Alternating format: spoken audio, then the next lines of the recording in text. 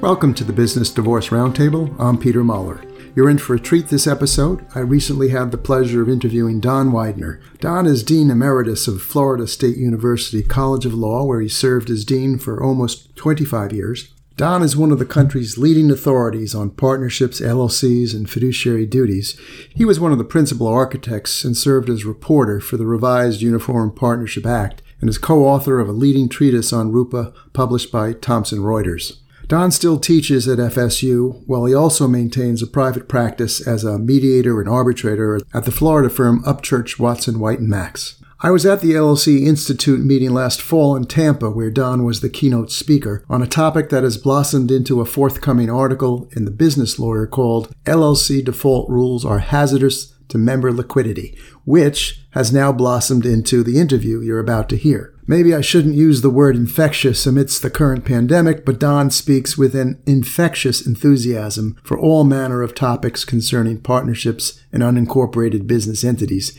He's really a delight to listen to, as I discovered last fall at the LLC Institute. As I mentioned, my interview of Don focused on his article on LLC statutory default rules that hinder member liquidity, which was not always the case if you go back to the first generation of LLC statutes. It wasn't until the late 1990s that you started to see LLC Acts being amended to deny a default right of withdrawal and making the duration of LLCs perpetual. Then along came the 2006 revised Uniform LLC Act that further endorsed what some call the corporatization of LLCs, that is, taking them further away from their partnership roots. Don has a lot to say on the subject. Perhaps he's at his most passionate making the point that LLC default rules should be based on the presumptive intention of the target group, that is, small, informal, unrepresented entrepreneurs who often have no written operating agreement or a minimal written operating agreement. Don's thesis is that the corporate-like default rules that have evolved, impairing the ability of LLC members to exit and cash out their membership interests, don't cater to the presumptive intent of the target group. The interview is a little over 40 minutes. You'll definitely want to stick with it.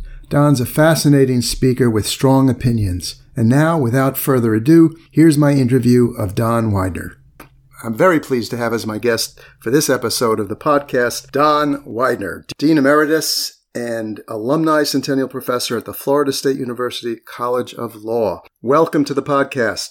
Thanks so much, Peter, and thank you for having me. I consider it a great honor. Well, the honor is all mine, Don. I was at the LLC Institute in Tampa, Florida last November, where you were the keynote speaker at a luncheon talking on the subject of that which we're going to be talking about today. LLC default rules are hazardous to member liquidity, which is the title of a forthcoming article in the Business Lawyer that in essence captures and digs a whole lot deeper and in a much more scholarly fashion the talk you gave at the LLC Institute. So I couldn't be more pleased to have you talking about, LLC member liquidity. It is an issue that is very, very central to my practice as a business divorce lawyer. The lack of member liquidity is as a practicing lawyer, I can say to you that it is a subtext for much of the work that I do. And so I was, very, very interested when I came across your article. Again, it's called LLC Default Rules Are Hazardous to Member Liquidity. It will be published in the Business Lawyer. I understand, Don, that it's available currently on SSRN. Is that right? Yes, it is. So, Don, why don't you just sort of set the stage for us and talk about what the overall scope and thesis of your article is? Well, at the most general level, I am asking about the rules that govern people who own a business together, and in particular, people who own a business together through an LLC. And you might ask, well, what is the source of their rights and obligations as among themselves? And the ideal answer might be that it's in a written agreement. The ideal answer might be that each of the members, each of the owners has retained counsel, and they have gotten together and over time negotiated a thorough agreement that covers all sorts of things, what they will contribute to the LLC, how they'll share profits, losses, and distributions, how management decisions will be made, whether they have a right to be bought out at some point, how a decision will be made to liquidate the business. Modern business law, as you know, essentially provides that parties can agree to whatever they want. Indeed, some of the statutes themselves say that freedom of contract is the rule, and others that provide that in their legislative history, that behind most modern business organization laws, like LLC law, is the principle that the parties have great freedom to contract. The problem is that many people don't exercise that freedom for any one of a number of reasons. And so the question is, well, what if you have not provided for, let's say, how you'll share in distributions, or how the business will be managed, or whether there's a buyout right? What if you haven't provided for those things? And indeed, my thesis is that, in my experience, most people who form LLCs do not have agreements that provide most of those details. Indeed, many people who own businesses through LLCs don't have any writing other than the certificate or articles of organization that they have to file in order to form an LLC. They either have no written agreement or they have a bare bones written agreement. And so the modern LLC statute, like the modern partnership statute, is in large part a standby operating agreement for an LLC. The rules of the statute are default rules in that they constitute an agreement for the parties unless the parties have a provable agreement to the contrary, point by point. And they're called default rules because they're like default settings on a computer. You know, if you bring on your word processing software, it'll set a margin for you. And if you don't like it, you can change it to something else. So that margin is called a default rule. So the question is, how do you decide these default rules when you're drafting a statute? And I've spent some time drafting business organization statutes. And so you have to decide who the rules are for. And it seems to me, in the case of LLCs, the rules should not be for the highly sophisticated LLCs that are going to have many members, that have very detailed agreements, that have been negotiated with the aid of sophisticated business lawyer. That the default, because those people already have by definition, they have a written agreement that they've settled on with the assistance of sophisticated business counsel. The default rules, the off-the-rack operating agreement, should be for the small business people who don't have the benefit of counsel and who may have little or no operating agreement. So you say, well, if the default rules are drafted with them in mind, tell me a little bit more about their characteristics. They tend to be people who, for any one of a number of reasons, don't want to have a lawyer, and they don't want to have a detailed written agreement. And they may not want to have a lawyer because they may not like lawyers as an aesthetic matter, or they may not want to pay lawyers, or they may not want to face the difficult questions that business lawyers may put to them. And they may only want to focus on the positive. They don't want to face the negative. That's one reason why people don't have these detailed agreements. They don't want to face the unpleasant issues. Yeah, I call it they're in the bloom of love, and they don't think it's necessary, and they don't want to hear about the potential for problems or divorces down the road. The phenomenon you're describing, I mean, I see it across the board. It's not just limited to LLCs. I deal with plenty of business, standard business corporation forms where they're formed by 2 or 3 or 4 shareholders, and they don't have a shareholders agreement. Dealing with partnerships, general partnerships, LLPs even, that don't have a written partnership agreement. And I think the incentives or disincentives that you're describing really apply across the board. People don't want to spend the money, or sometimes it's just as bad. They're going online and they're buying, for $75, $125. They're buying, I won't mention names of the prominent right. suppliers of online forms, but I've seen firsthand situations where those online forms get them into more trouble than the trouble that they've saved them. So, but it's always been my view, Don, and I think we're gonna dig into this deeper on this interview, that if I was going to be a choice of being a shareholder, and I'm of course New York centric, right? That's my familiar ground, dealing with the New York laws. If I have a choice between being a non-control member of a New York business corporation versus a non-control member of a New York LLC, I'll always do the former. I'll always do the former because I have a higher level of protections for me as a non-control shareholder than I do as a non-control LLC member. And I think that's a pretty good segue, if I can say so, into the more focused topic of your article, which is, focused on barriers to LLC member liquidity. Let's see if we can focus now on that issue. And I just want to sort of start by making the observation that, LLCs have been around for 25 or more years. In those 25 years, we have lawyers getting to know the statutes, accountants who are often very important players in new entity formation, other business advisors, and then of course we have the lawyers litigating these things in court decisions, deciding, construing, applying the LLC statutes. The question is, okay, it's been 25 years. We now know the costs and benefits of either having or not having written agreements. We know what should or shouldn't be in the written agreements. What's your concern now, 25 years into this experiment? The short of it is, I think that the default rules in the modern LLC statutes don't fit what I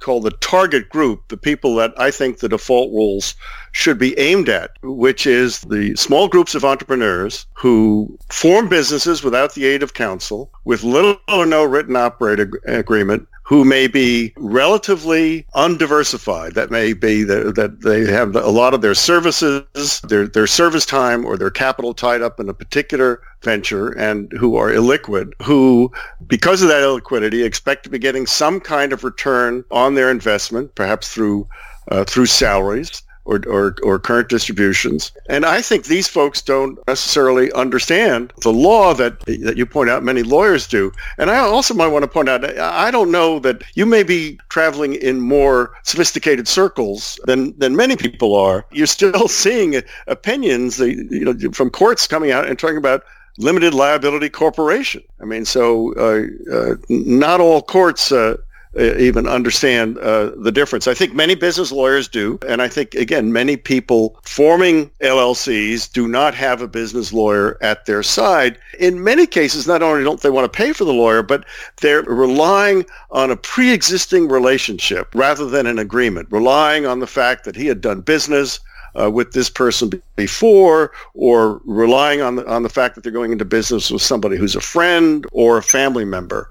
And I've watched the LLC laws move further away from what I think is the appropriate set of default rules, and more toward corporate default rules that I think are counterintuitive. My basic concern is that the default rules ought to be based on the presumptive intent of the target group. And the target group are these small business people who form without the aid of a lawyer, who intend to operate informally, and who, regardless of what they put into the deal, all tend to have some expectation of being a part in management. So the benchmarks I use are the two Uniform Acts, and the first was the Uniform LLC Act of 1996, and then the second one is the Uniform LLC Act of 2006. And in even that 10-year period, the law changed dramatically in respect to the two major points of the article you're kind enough to refer to, and they're very closely related. Member liquidity. When do you have a right to cause the liquidation of the business or to be bought out? And then the second issue is, while you're stuck in there, what kind of rights do you have to bring a legal action against the other members? So those rules have just changed so dramatically, starting off at a point in the 1996 Act where it was much closer to what I consider to be the presumptive intent of the parties. These are the default rules that apply among the owners of the business. You can ask three basic questions, right? First question you can ask is, what are the rules that they probably have in mind but didn't actually express in their agreement? And then two, what are the rules that they probably would have in mind if you had called the issue to their attention? And then number three, if you can't answer one or two with any confidence, think, well, what's a rule that you think is a fair rule? And so my basic critique is that where we are under LLC law today is pretty far from what I consider the presumptive intent of the small business people who form without the assistance of counsel. One of the things I hear you saying is that there's been a movement in terms of the governing LLC laws from something that's more akin to a partnership model at the start, and it has moved in the direction of a corporate model. Is that a fair summary? Yes. I know from your reading your bio that you were integrally involved in the drafting of I think you were the reporter for the Uniform Law Commission that drafted the revised Uniform Partnership Act, correct? Yes, that's correct. And I gather that much of what you're talking about in the LLC context is drawing upon the experience you had going through that drafting process. Yes, we spent 7 years trying to decide, what did the parties probably have in mind but failed to express, and what would the parties probably agree to if they'd had their attention called to the matter, and what's a fair rule. And in that process, by the way, we had to constantly refer to our target group, because on the one hand, you're on a drafting committee, and the tendency is to get real fancy, right? Well, we want to look at the what would then, who knows then, the big 8 accounting firms, or the global law firms, or the global consulting firms, and we kept saying, no, wait a minute, they have their own fully negotiated agreement. What we want to focus on is the group of 3 guys, Mo, Larry, and Curly, who have a business in which they own and operate a truck. What is your focus? There have been numerous critiques of the current LLC default rules. My critique is a presumptive intent critique. My basic critique is this is not what small business people would have had in mind. It's not what they had in mind. It's not what they would have had in mind had their attention been called to it. Now, to some extent, I'm making empirical judgments without the benefit of having surveys. I think the surveys have reported on the prevailing lack of documentation. Don, can you identify what were the specific rules, default rules, governing liquidity rights and remedial rights in the 96 Act? And here again, we're talking about the Uniform Act, LLC Act. What precisely are we talking about? And then how were they changed in the 2006 Act? The legislative history of the 96 Act essentially said, we're looking at small groups of entrepreneurs who want to operate informally and who organize without the benefit of counsel. That is our target group. All the remaining issues among the members of that target group, the 1996 Act says that all the remaining rules are based on one of 2 key, what they call designations. The first is the group of business people who get together. Are they organizing on an at-will basis, or have they agreed to stay together in business for a specific term, 5 years, or for a specific undertaking, until the condominium project is constructed and 80% sold out? And so that's the first term. Is it an at-will association in business? The second thing is it member managed or manager managed? The 96 Act said, so this is, in deciding the rights among the parties, we want to look at whether you have member-managed LLC or manager-managed LLCs. And you can see that, well, if you agreed to put all management in somebody else, then that would affect the default rules about the management rights within the firm of the others. So it said that here are these agreements. So on the first issue, the 1996 Act says, okay, we want to give you a right to be bought out, and if it's an at-will LLC, you have a right to be bought out right away. That is, it's an at-will LLC in the sense that you haven't agreed to stay together in business for any particular term of years or any particular business transaction. So you have a right to be bought out. You didn't agree to be locked in, so you have a right to be bought out. And you can be bought out, let's say, when you dissociate, and for the value of your interest at that time. Now, the LLC Act, the 96 Act, unlike the partnership law, said that you don't have the right to cause a liquidation. Now, why didn't it say that? Well, it didn't say that, I think, because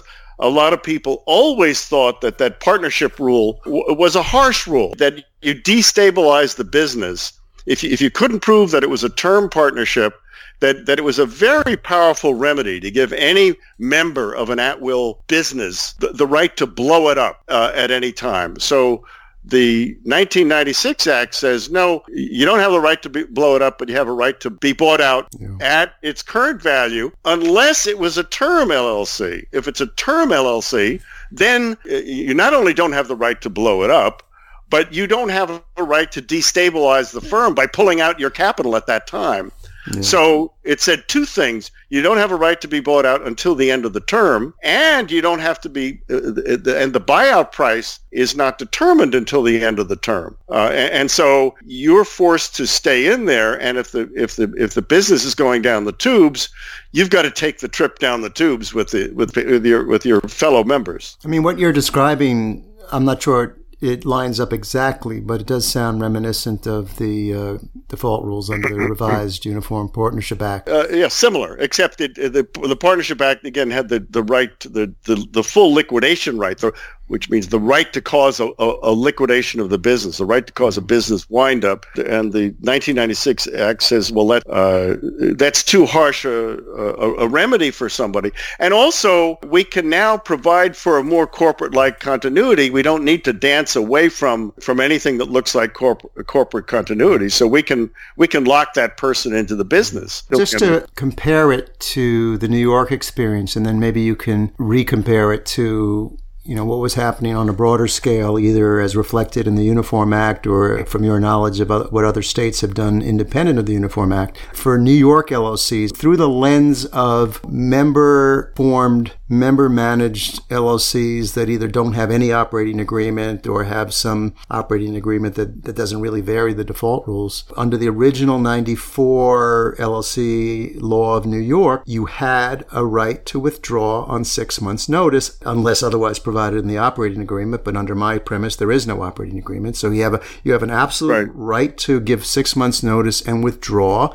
Now, that withdrawal under other provisions of the LLC law would either trigger a dissolution and liquidation of the LLC unless the remaining members opted to continue the business. And if they did opt to continue the business, then they would be required, when I say they, I mean the LLC, would be required to buy out the withdrawing member at fair value. And so you had a clear path, or a clearish path, I should say, to liquidity in the absence of an operating agreement that didn't provide otherwise. After Check the Box came in the late 90s, and I believe there was a flood of similar legislation across the country, they flipped those very default rules. You no longer had a right to withdraw unless the operating agreement said you had that right? So you have no default withdrawal right. Exactly. They also flipped the provision dealing with dissolution events to say that the withdrawal or death or other events concerning a member did not trigger dissolution unless the remaining members decided to dissolve at that point. So it was more like an opt-in dissolution as opposed to an opt-out as it was before. Those in terms of specific provisions, those were the provisions that made it more corporation-like and closed the door on a default rule that allowed liquidity. Does anything like that parallel in the transition from the 96 to the 06 Uniform Acts? Yes, it does. You're exactly right. That's the shift. Another way of saying the Check the Box rule said you can make your LLC just like a corporation and have it treated as if it's a partnership for tax purposes. That didn't mean that you had to do that, but some of the states moved to do that. Say, we can do this now, so let's put these corporate characteristics in as a matter of statutory default rule. There was no need to do that except, I guess it was around 1990, there was a Congress made a change, in a way an unrelated change in the tax law. It had become common practice, especially in the case of limited partnership, it had become common practice to have agreements in family businesses for estate and gift tax purposes, agreements that took away the liquidity rights of, I think, limited partners and LLC members that said, basically, what people said was, we're going to so hobble our own liquidity rights that we're going to drive down the value of our ownership interests that we report for estate and gift tax purposes. So in I guess it was 1990, the Congress came down with this new rule. It said, well, we see what you're doing. If you people out there, you sophisticated estate planners for family-owned businesses, if you are going to draft these weird agreements hobbling the liquidity rights and hence the valuation of your family business interests, we're going to ignore those weird agreements if they're more restrictive than the state default rules. So the family business people, they went to their friendly legislators and they said, oh, you got to help the family business, the family farm, the family ranch, the family yada, yada, yada. You got to help us out. And so you've got to make the liquidity rules much more restrictive. Part of the way I put in the article is that, to benefit the few, you change the liquidity rule for the many. And there was sort of like a rush to do that. And, what a lot of the state legislators, they said, oh, well, you can do this in Delaware. Well, we need to be able to do it, for example, in Florida, because otherwise we're going to lose business in Florida when the more commodious LLC acts created in other places. So the target group changed. Instead of focusing on the small business people who formed without the assistance of attorneys and operated very informally, instead we said, oh, what we've got to protect is the successful family business who operates with the assistance of a sophisticated estate planner, whether that's a lawyer or an accountant or a team. Bang, we lost all liquidity rights. So what happened in 2006, the Uniform Act, just 10 years, the rules changed radically to say you have no liquidity rights. And what it did was basically take out with the original, the first wave of acts, which had almost 20 years of experience behind them. The 1996 acts provided, we're going to eliminate that basic underpinning of an at-will versus term LLC. That whole fundamental distinction between at-will versus term LLC is gone. So the current acts simply say, like the Corporation Acts say, that an LLC is a perpetual entity. If you want to draft yourself into a term LLC, you're going to do it, but what we're going to say is that you have formed a perpetual entity and you never have a right to be bought out from it. You have a right to stay in it and get whatever distributions, what we call, current distributions, it throws off, and you can get liquidating distributions if it liquidates.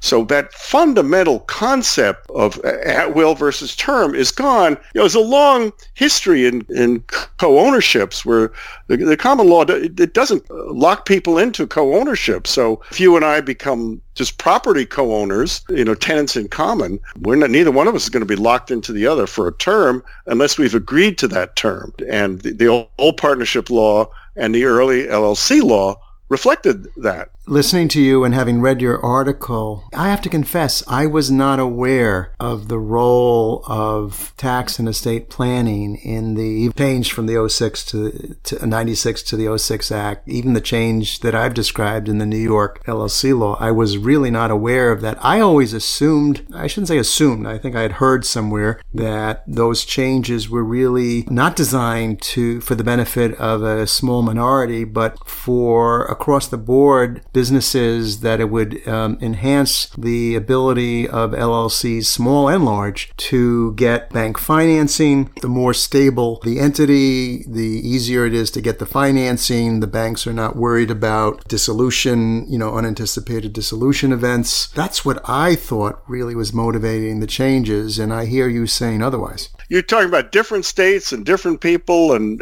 collaborative projects, and some people may have had that in mind. It doesn't resonate with me on the issue of the appropriateness of the default rule. The issue is what are the rules of law that you're going to apply among co-owners of a business, unless, as you said, unless they've opted out of them. So what are those default rules?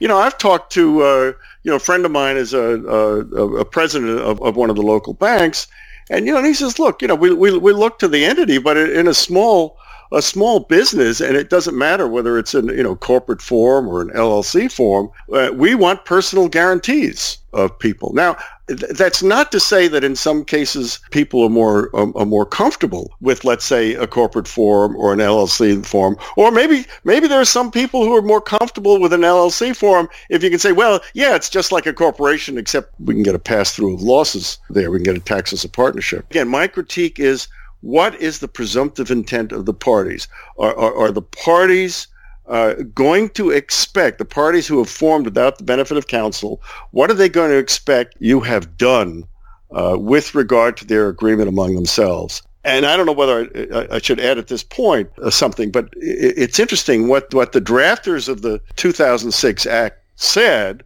was, because we've taken away these liquidity rights of members of LLCs, right, of the owners, we've taken away their liquidity rights. They now no longer have a right to liquidate the business. They don't have any right to be bought out of the business. That because we've done that, it is, quote, necessary to give them a statutory cause of action for relief in the event that they are being oppressed while they're locked into that entity. And I would say a couple of things. A, they had that right anyway. Under the first generation of LLC acts, but second, not all the states have, like my home state, Florida. Florida looked at the 2006 LLC Act and says, well, we really like it, and we like the elimination of the liquidity rights, but we sure as hell don't like a cause of action, a statutory cause of action for oppression.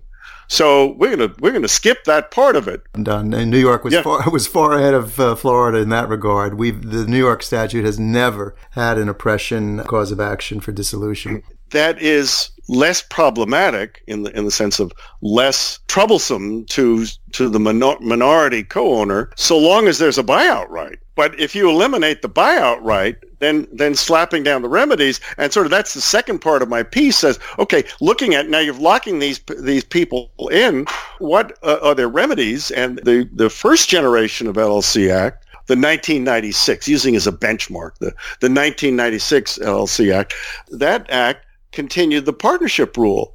And so it said, look, if Mo, Larry, and Curly are members of the LLC, Larry and Curly agreed not to hire put their crazy relatives on the payroll, and they went ahead and did it anyway. And Mo said, hey, you've breached our agreement, and therefore I can sue you. The 1996 Act said, well, you can go, yeah, you have a direct cause of action to sue any other co-owner, right? Any other member of the LLC for either breach of the operating agreement or for a violation of any of your statutory rights.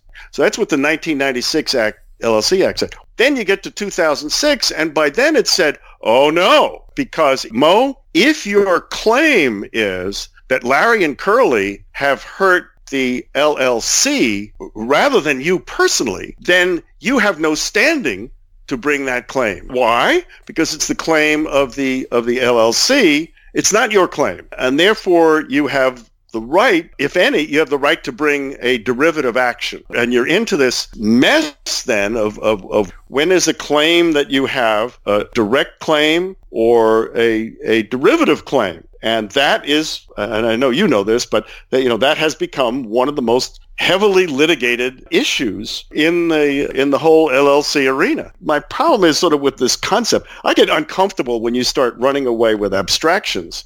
And I think the 2006 Act, some of the current acts, run away with abstractions, and they say, this LLC now is really, really, really, really an entity. And the claims that you think you have against, that Mo has against Larry and Curly, Mo really doesn't have. And in the argot, not of the statute, but of the official comments in the case law, the argot, the jargon is Mo doesn't have standing to bring those claims because they're derivative. If all Mo is saying is that you're hurting the LLC because you're dissipating its assets by paying your crazy relatives, that what he's really saying is that the LLC itself is hurt. So underlying that, and again, It's so confusing.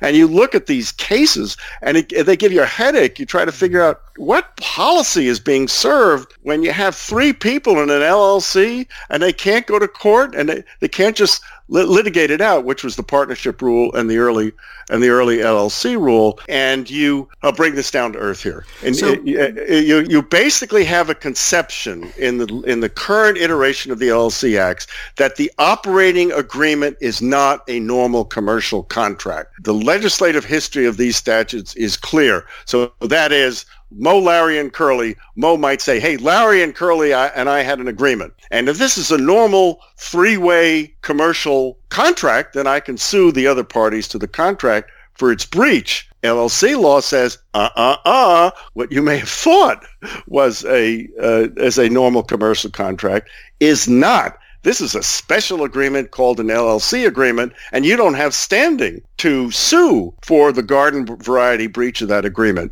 And so my concern is that that's counterintuitive. I don't think people expect that. The proposition, going back a little bit, is that as the liquidity gates closed, there is a sense that we can ameliorate the lack of liquidity by providing certain remedies to non-control. And again, we're looking at this through the lens of the mom and pop, I'll call it, LLC, small, member-managed, non-diverse in terms of investment interests, etc. The question is, do these remedies make up for in some fashion? I mean, does the oppression remedy provide a path to liquidity that's sufficient? And is it your view that the standing requirements for bringing, direct versus derivative claims don't serve the intended purpose? And if not, why not? I think that that some states did not put in the oppression remedy as a trade-off to the elimination of the liquidity racks. New York is one of those states, yes. And second, then even if that remedy for its dissolution in the event of oppression, and I can't prove this by algebra, but my impression is that it is harder to establish oppression than it is to simply establish breach of contract. And so when the statutes that did add the cause of action for a dissolution in the event of repression to compensate for taking away liquidity rights, it at the same time took away the easy access to judicial remedies. You could no longer sue for simple breach of contract. And so I think that the addition of the cause of action for a dissolution in the event of oppression is more than offset by the taking away of standing to sue for breach of the operating agreement. Well, now, I can't prove that by algebra or chemistry or physics or anything else, but that's my impression. Right. But that also goes to those LLCs that have written agreements as opposed to the ones that don't. If there's no LLC agreement, there's no breach of contract claim to bring, right? Well, there is, because the default rules in the statute are the contract. Well, that's true. That's your contract. That's the problem. Let me just share my perspective on the direct derivative issue, which is that if we're talking about what I'll call the mom and pop LLC, and it's usually not hard to meet the standing requirements for a derivative claim, at least under New York law, right? There's almost always you can satisfy demand futility, so you don't even need to make a demand. You can get onto first base with your complaint, and if you're successful, the good news is that the courts in New York will, although it's not in the statute, they will follow the business corporation law rules and allow recovery of attorney's fees, which for successfully bringing a derivative claim, which you wouldn't get if it was prosecuted as a direct claim. So one could argue that it's actually better to have it brought as a derivative claim. I'm sort of devil's advocating a bit with you here. Interested in your response. No, and I'm interested in your thoughts on how that works in practice. I mean, this is where if you look at the statutory rights under this latest iteration of the LLC Act, it says, well, if you bring a derivative action, then the LLC has a right to respond with a special litigation committee, and basically it can decide what to do with the lawsuit. So you still have the right in the firm either to take over the derivative action or to divert it to a special litigation committee. I understand that that may be a bit outside the talk of today's comments, but that's one of the mysterious things to me about the absolute right, statutory right of a corporation to wrest the derivative action out of the hands of the minority owner and just turn it over to an SLC, Special Litigation Committee. It's interesting. The last podcast interview I did was a very different topic in some ways, but from 30,000 feet up, we were really, in some sense, talking about the same thing, what I call the two worlds of LLCs, the sophisticated, highly capitalized, manager-managed LLCs that can certainly fend for themselves in terms of getting the best legal counsel and getting the best operating agreements that are negotiated at arm's length, perhaps, versus again, I'll call them the mom and pop LLCs, those that have no agreements or online agreements or get lawyers who really don't have the expertise to draft customized LLC agreements. Yet these two very different worlds are governed by the same default rules. And it's a difficult thing. And it reminds me that there was a movement, I don't think it ever really got off the ground in certain states anyway, of enacting close corporation statutes, that is, that's a separate set of corporation default rules and mandatory rules for corporations that had, no more than 35 shareholders or something like that. I haven't heard any talk about doing something similar for LLCs. In your article, in your conclusion anyway, what I saw you write about was restoring liquidity and remedial rules solely for member-managed LLCs. Yes, the problem existed in the case of partnerships as well. Who did we have in mind when we were drafting the default rules in the partnership statute? Did we have the multinational law firms, the multinational accounting firms, the multinational consultancy firms, all LLPs? Did we have them in mind? Or do we have mom and pop in mind? The same focus in the case of an LLC. Now, let me say this. To some extent, my critique of what's happening now under the current LLC default rules is the same critique that others have had about default rules applied, corporate default rules applied to closely held corporations. And so many people, since these rules took this turn, many academics have said, these default rules are inappropriate for the small, closely held business. They are just inappropriate. My critique embraces their earlier critiques. And so my contribution, if there is one, is a default rule critique. Let's step back and just ask the fundamental question, with whom do we draft these rules in mind? Who are the default rules for? To get back to the basics and say it's for the small business person. I like the language you used before about opt-in and opt-out. The modern iteration of LLC acts are forcing small, informally created and operated businesses to opt out of highly complex corporate rules that in my judgment, they never would have thought of. They never would have anticipated. And so it'll come as a big surprise. Here's an objection that came up apart from my presumptive intent argument. For a long time, it's been said, well, what public policy is being served by applying the direct derivative distinction in the context of a closely held corporation or LLC? And so it's not original with me to say, well, wait a minute. One of the reasons for the direct derivative distinction is to avoid a multiplicity of suits.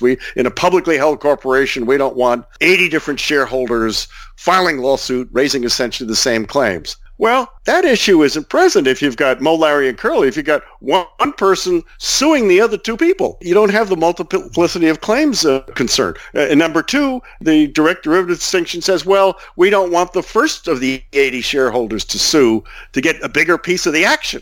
So we want to have people share evenly. Well, that's not a problem if you got all three people there in court. And then the other reason is we don't want members suing if they're going to suck assets out of the business to the detriment of creditors. Well, then let somebody raise, you got Moe, Larry, and Curly. Let somebody raise an objection that allowing Moe to recover against Larry and Curly is going to really suck assets out of the business to the detriment of creditors.